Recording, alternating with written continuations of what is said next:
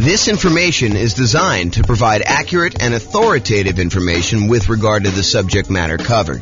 It is offered with the understanding that the presenters are not engaged in rendering legal, accounting, or other professional services. If legal advice or other expert advice is required, the services of a competent professional should be sought. Welcome to the Huntsville Real Estate Investing and Real Estate Financial Planning Podcast. Learn all about investing in real estate in Huntsville, Alabama, with a combination of real estate financial planning and modeling with numbers specific to Huntsville, plus syndicated, more generalized recordings of live and pre-recorded real estate investing classes, not all of them specific to Huntsville. Be sure to stay tuned after the podcast for a message from our sponsors. The following is part 2 of 6 parts of the class, Overcoming Obstacles for Real Estate Investors. Be sure to check out the other parts published as separate episodes. All right, so let's go over down payments.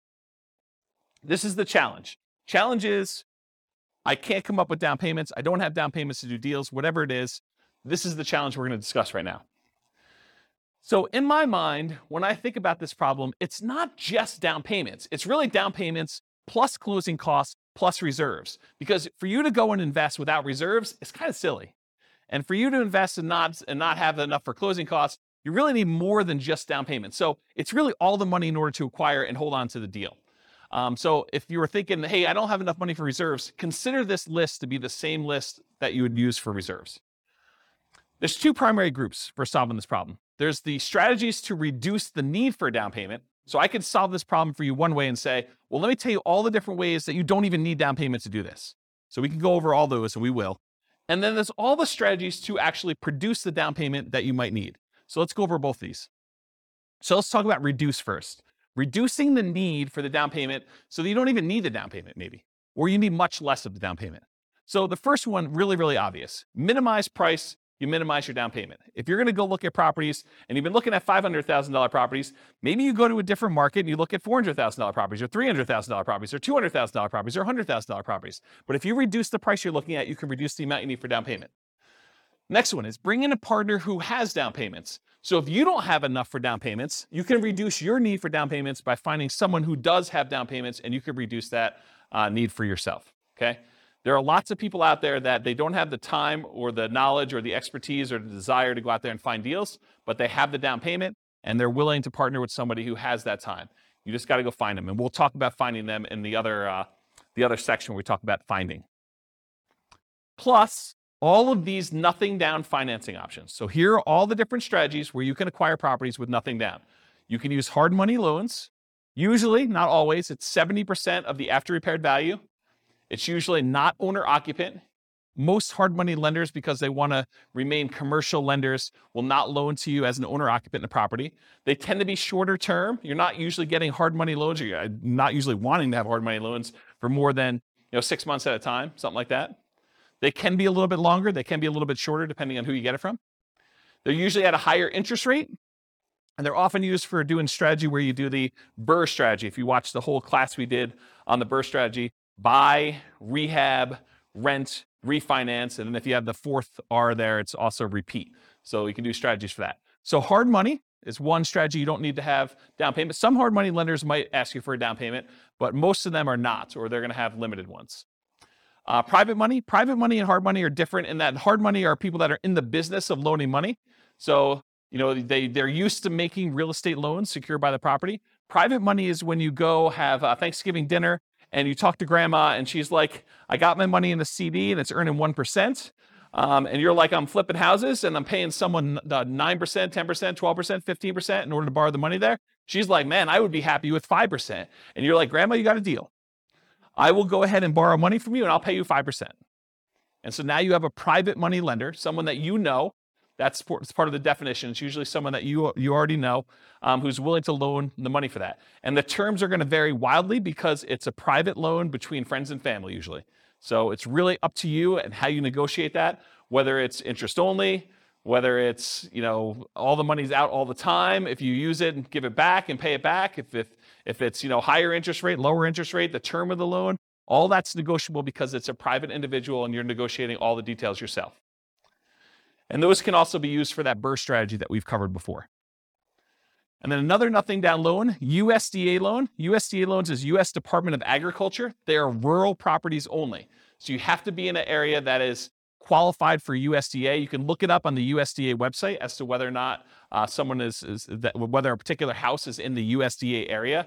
Around here, one of the cities is Windsor. That actually qualifies for USDA. I think parts of Greeley do. Wellington does. So Severance does. So those types of cities, they have to be pretty rural in order to qualify for those. But those are true nothing down loans. You do need to own or occupy them. So you're probably doing something like a nomad strategy for doing USDA. A nomad strategy is where you move into a property, you live there for a year, you get owner-occupant financing, which is lower down payment usually, and much better interest rates. A lot of times you'll have PMI if you put less than 20% down, which is fine. You calculate that in, and usually it's still better. But you move in for the property for a year, and then once you live there for a year, then you convert it to a rental, and so you're able to acquire property with, in this case, USDA loan, nothing down, and then you're able to acquire rental property that way. So if you needed a way to buy properties without down payments, that's one example of how you could do it. And so all USDA loans, as far as I know, are owner-occupant only, cannot do them with investments. VA loans, so you must have VA benefits. You must have served in the military or had some very close family member. I think spouses can get VA benefits, especially if their spouse passed. I don't know the exact criteria, but I think it's stuff like that. But you have to have VA benefits to do it. That is also a nothing down loan program. It's probably one of the best loan programs out there, honestly. And it's not like you need to be in a specific area. It's not like a rural property. It's you, the person, needs to qualify for the VA financing. And so you can buy those with nothing down. And they can also be used for multifamily. So if you want to do a strategy like the nomad strategy or house hacking strategy where you're living in the property and renting out other parts of it, you can use the VA loan in order to acquire single family homes or duplexes, triplexes, or fourplexes if you want to acquire those. And so you can acquire property, nothing down, and then rent out a duplex, triplex, or fourplex. You can't do 5 units or more. Those are considered commercial buildings. Okay? And then some local banks have nothing down loan programs as well. So you can call around to some local banks, see if you can find an additional one if you don't like any of the other 4 up there. Any questions on nothing down financing? In addition to all of these nothing down financing strategies, there's all of the off-market creative financing deals. And we did an entire series of classes on some of the creative financing stuff. In fact, we did one on just creative financing alone, and it included stuff like buying properties subject to the existing financing, where you agree to buy a property from a seller, and the seller leaves their existing financing in place. So you buy the property, they deed you the property, that's the transfer of ownership. That's how you tell who owns the property, and then they leave their loan in place. So you could buy that property with nothing down. You could acquire that property that way. That's buying a property subject to the existing financing. We have a whole class on that. Owner financing, where the seller owns the property free and clear, and you go in there and you agree to buy the property from them. And in some cases, you may be able to buy the property where they do not need a down payment at all. They're willing to sell you the property with nothing down and get owner financing from that in order to be able to purchase it. All the lease option stuff, so you lease the property and you have the option to buy it. You agree to rent the property from somebody, and you have the option to buy it in a year or two. And with some of those, you could probably buy them with little or nothing down. The caveat to some of these is, in most cases, you'll probably want to invest some money in marketing in order to find these deals. But if you think about it, if you're spending $2,000, $3,000 in marketing in order to find an off-market deal that kind of meets your criteria, you might spend that just to get the loan costs for the loan that you're getting, right? You know, appraisal fees and the costs, the origination fees in order to get the loan to begin with, and your closing fees. So it doesn't really, when you kind of compare it to those that you might have with even a traditional purchase, they still can be really reasonable properties to acquire. Any questions on these? Nothing down financing. And we're still in the part where we talk about the reducing the need for down payments. We haven't even gotten to the part where we're talking about how you raise down payments. Any questions? Man, you guys are really quiet.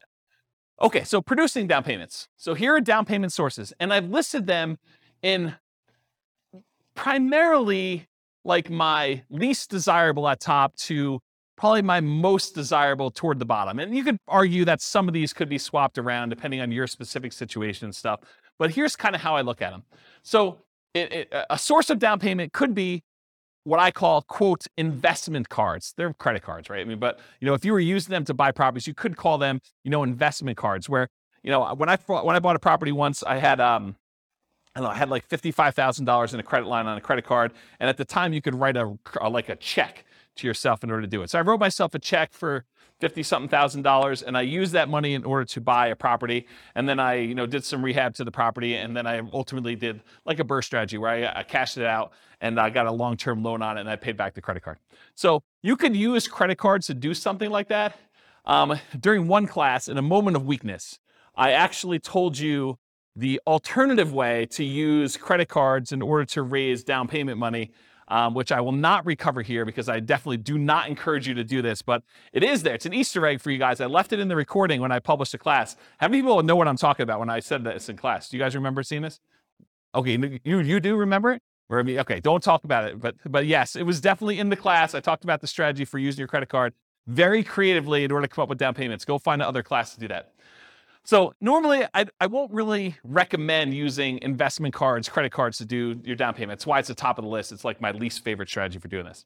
Another way to do down payment sources, security deposits. Again, I don't really recommend this either, but you acquire enough rental properties, you probably have a certain amount of money from security deposits sitting in your bank account that you could, at least in theory, use in order to do down payments in order to acquire properties. Again, not something I'd recommend, but you could do it. A similar thing with maintenance reserves. If you're keeping 6 months or 12 months worth of reserves per property in the account, and you've got just sort of sitting there, some people may be tempted if the right deal came around to say, look, I'm going to temporarily go really lean on my reserves and use part of these in order to go fund the purchase of a down payment on a new property in order to acquire it because the deal's so good and I don't otherwise have the down payment. And then I'm very aggressively going to replace those maintenance reserves with money. And if things really, really got bad, I do have extra source of reserves somewhere else. Maybe it's a credit card or maybe it's a line of credit, or maybe it's a HELOC or something like that. So you could do something like that. So maintenance reserves is another one. Property equity. So if you've got equity in other properties, you got a free and clear property, you got a property that you can do a cash out refinance on. Maybe it's an investment property, you do a cash out refinance. Maybe it's an owner occupant property that you can do a cash out refinance on.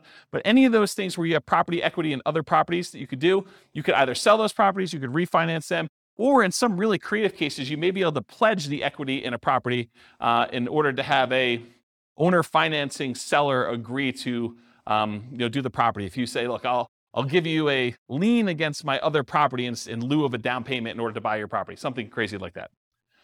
Depreciation. So depreciation is the tax benefits you get by owning a rental property. It has to be a rental property. And usually it comes in the form of reduced taxes that you need to pay in at the end of the year. Although you could actually go and adjust the, whatever they call that. I actually probably know the name of this by now. But when you have a job and you figure out how many exemptions you have, you fill out that form and you hand it to your employer, and that determines how much they take out in taxes so that you don't get hit with a big tax bill at the end of the year.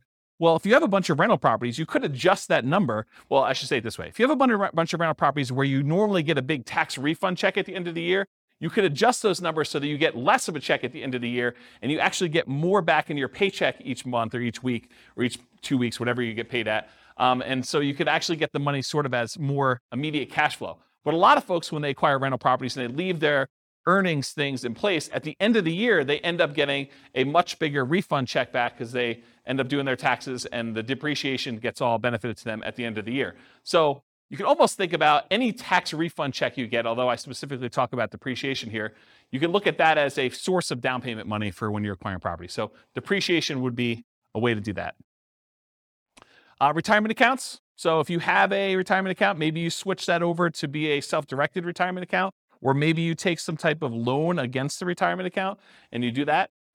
Family members, if you're doing legacy nomad is when you're acquiring properties and, mom and dad or grandma and grandpa are actually loaning you the money or gifting you the money, and they're not usually loaning to you too, usually gifting you the money in order to be able to acquire properties. Maybe for estate planning reasons, they're like, look, you're going to get something when I pass anyway. I might as well give you $20,000, $50,000, whatever it is, in order to do a down payment on this property while we're still alive, sort of clean our estate, help you now sort of situation. So family members could be doing that or doing nomad by proxy.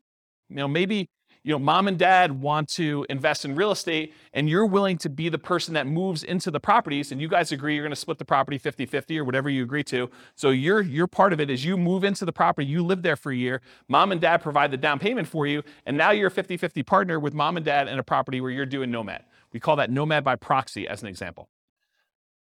So that's another one, family members. Sell stuff you don't need or want. I'm sure you guys got a lot of stuff that you don't need or want. I mean, you could sell it. You could raise some money pretty quickly with that. May take some effort, but that's something you could do. And if you're going to be nomading, that's super helpful to actually get rid of all the clutter so you don't have to move it all. Now we're getting to the normal ones, right? You guys should have thought, you should have saw this one coming. Saving money, okay? From a regular job, from a part-time job, maybe you go get an extra job, and the extra job money is the one you use for saving up for down payment. Maybe you start a side business to kind of build your retirement or build your fortune or doing something like that. That's an example of just ways to save money. Partnering, so go find a partner who has the down payment and be able to do deals that way. And then rents on properties, including house hacking. So you can use rents you have in other properties. Maybe you change the investing strategy you're doing short-term in order to raise money from being able to do these down payments. Like, for example, you were doing long-term rentals. Maybe you convert it to short-term rentals to get a lot of extra cash flow, at least for a temporary period of time, until you have enough to be able to do your down payment. Or let's say you don't own any property right now, but you really want to raise down payment. Well, one of the things you could do, as long as it allows it in your particular lease, is you could sublease a part of your house that you're living in. It's called house hacking. Basically, you buy a property, or in this case, you're renting a property, and you lease out your bedroom to somebody else who wants to pay you $500 or $600 a month, $800 a month, whatever it is in your marketplace, and then you actually collect that money. The good thing about that too is, and Austin can correct me if I'm wrong here, but I believe that if you have that on your tax return for a year or two, you can actually use that income to help you qualify for when you get your loan. So that could be a way for you to not only get extra income for down payments, but it could also help you qualify with your debt to income when you go to qualify to buy the property, and you bring your roommate with you if you want to when you buy the new property, you move out of the rental to do things like that. And then finally, lease option fees. So when you buy a property, you can actually lease option it to a tenant buyer, someone who wants to live in the property and buy it from you a year or 2 or 3 down the road. And a lot of times they will give you a large option fee up front. It's completely negotiable as to what it is, but it could be $1,000, $5,000, $10,000, $20,000. I'm trying to think of what the largest option fee I received was. It's got to be in the $20,000 range. So, depending on what you need, that could help you a little bit when you're doing that. I did a whole series of classes. In fact, I wrote a book on this, but I did a whole series of like modeling investments where you acquire one property in some form or another. Maybe it's a nomad property where you buy it with nothing down, but then you convert the property that you were living in after you lived there for a year to a lease option exit property, and you put a tenant buyer in that property when you're leaving, and they provide you with the down payment you need in order to acquire the next property that you're buying. So you could do the entire nomad strategy where you're using the previous property you owned to provide you with the down payments you need for the next property by doing lease options on the one you're leaving out of. So you can eliminate the need for down payments completely doing that strategy. And I taught that class like 5 or 6 times. So there's got to be a recording of somewhere online. And if not, I'll probably do another one for the new podcast. And in addition to that, I wrote a book on it. I think the book was called How to Acquire a Multi-Million-Dollar Real Estate Portfolio Starting with Just $3,000. And I think my thinking on it was the $3,000 was like a closing costs and stuff to acquire the first property. And then you use the tenant buyers to pay the option fee in order to move on to the next property each time. And I show you acquiring a whole bunch of properties that way until you get to the point where you're acquiring more than one property a year, because when the tenant buyer cashes you out and you get some profit from that property, you use that to buy 20% down properties or 25% down properties in the future. So there's a whole bunch of strategies around that. So that's all I got for producing down payments. Any questions on the challenge of I don't have a down payments, I need down payments, all that stuff? Did I cover it pretty thoroughly in a really short period of time? Because I usually do this in 2 hours and 30 minutes where I really go into detail. Did I get everything? Yeah, Bill. Yep. Yep. Yep. Yeah. No, because you have to be able to cover the payment out of there, or you got to think to yourself, look, either the property needs to support the down payment, or the monthly payments on the credit card, or you think to yourself, okay, the monthly payments I'm paying on the credit card are the savings rate I'm doing in arrears. Like I already bought the property, now I'm kind of having to make up the savings that I didn't have in order to come up with the down payment to begin with. And so you're paying that out of whatever else you have. Maybe some of it's from cash flow on the property acquired, but the rest of it's coming from you until you pay that thing off. So no, I don't think oftentimes that makes a lot of sense.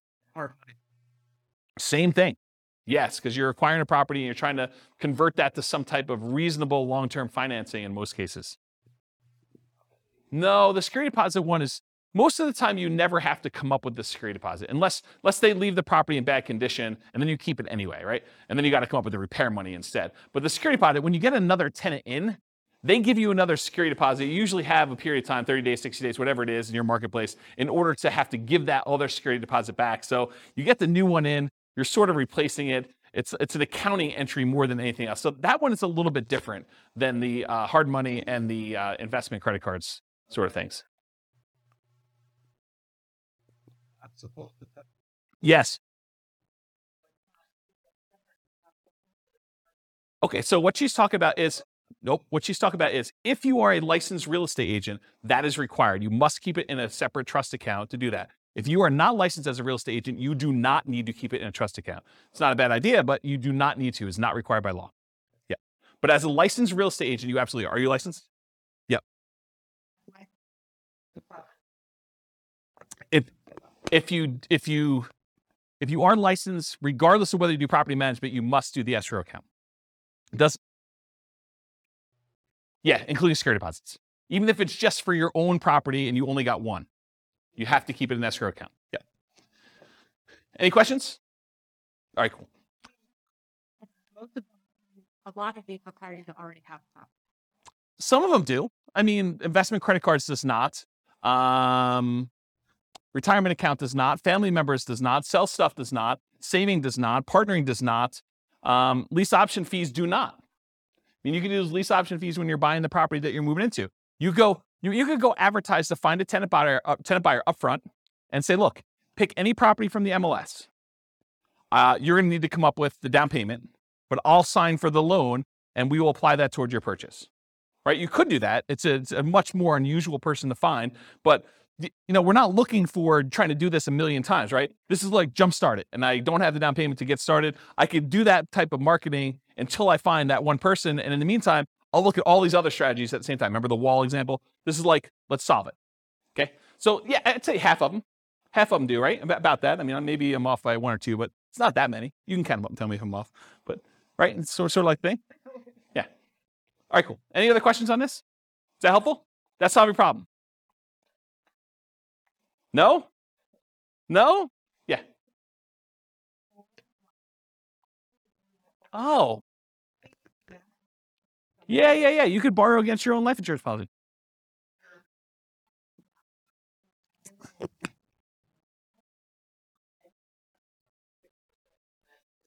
Yeah, that's a good one. I forgot about that. If I remember to listen to... Yeah. I should have known that too. I've got a client who does that. Yeah, I probably should have listed that on my list. If I ever listen to my own recording, or for some reason somebody was willing to email me to remind me to do that, that'd be great. And I will definitely add that to my list because that's when it should be on there. Yeah, that's awesome. Thanks.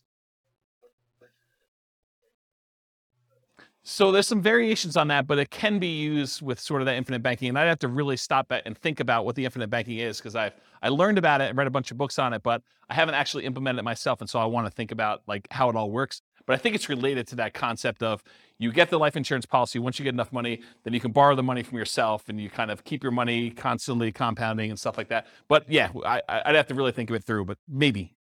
The definite maybe on that one. Yeah. Cool. Any other questions? This concludes part 2 of 6 of Overcoming Obstacles for Real Estate Investors. Listen to the next episode, part 3 of 6, on overcoming negative cash flow. With home prices up, mortgage interest rates up, and rents up, but not quite enough to counteract the higher prices and interest rates. Cash flow on rental properties in Huntsville is harder than ever. Book a call with the Real Estate Financial Planner to apply our proprietary 88 strategies to improve cash flow on your rentals. See the show notes for a link to schedule your call and improve your cash flow today. If you're a real estate agent, lender, or professional in Huntsville that wants to help our real estate investor listeners, consider reaching out to learn about collaboration opportunities with this podcast. We'd love to add more value to our listeners by having you assist our investors buy, sell, and finance their real estate investments. See the show notes to schedule a call to discuss collaboration opportunities.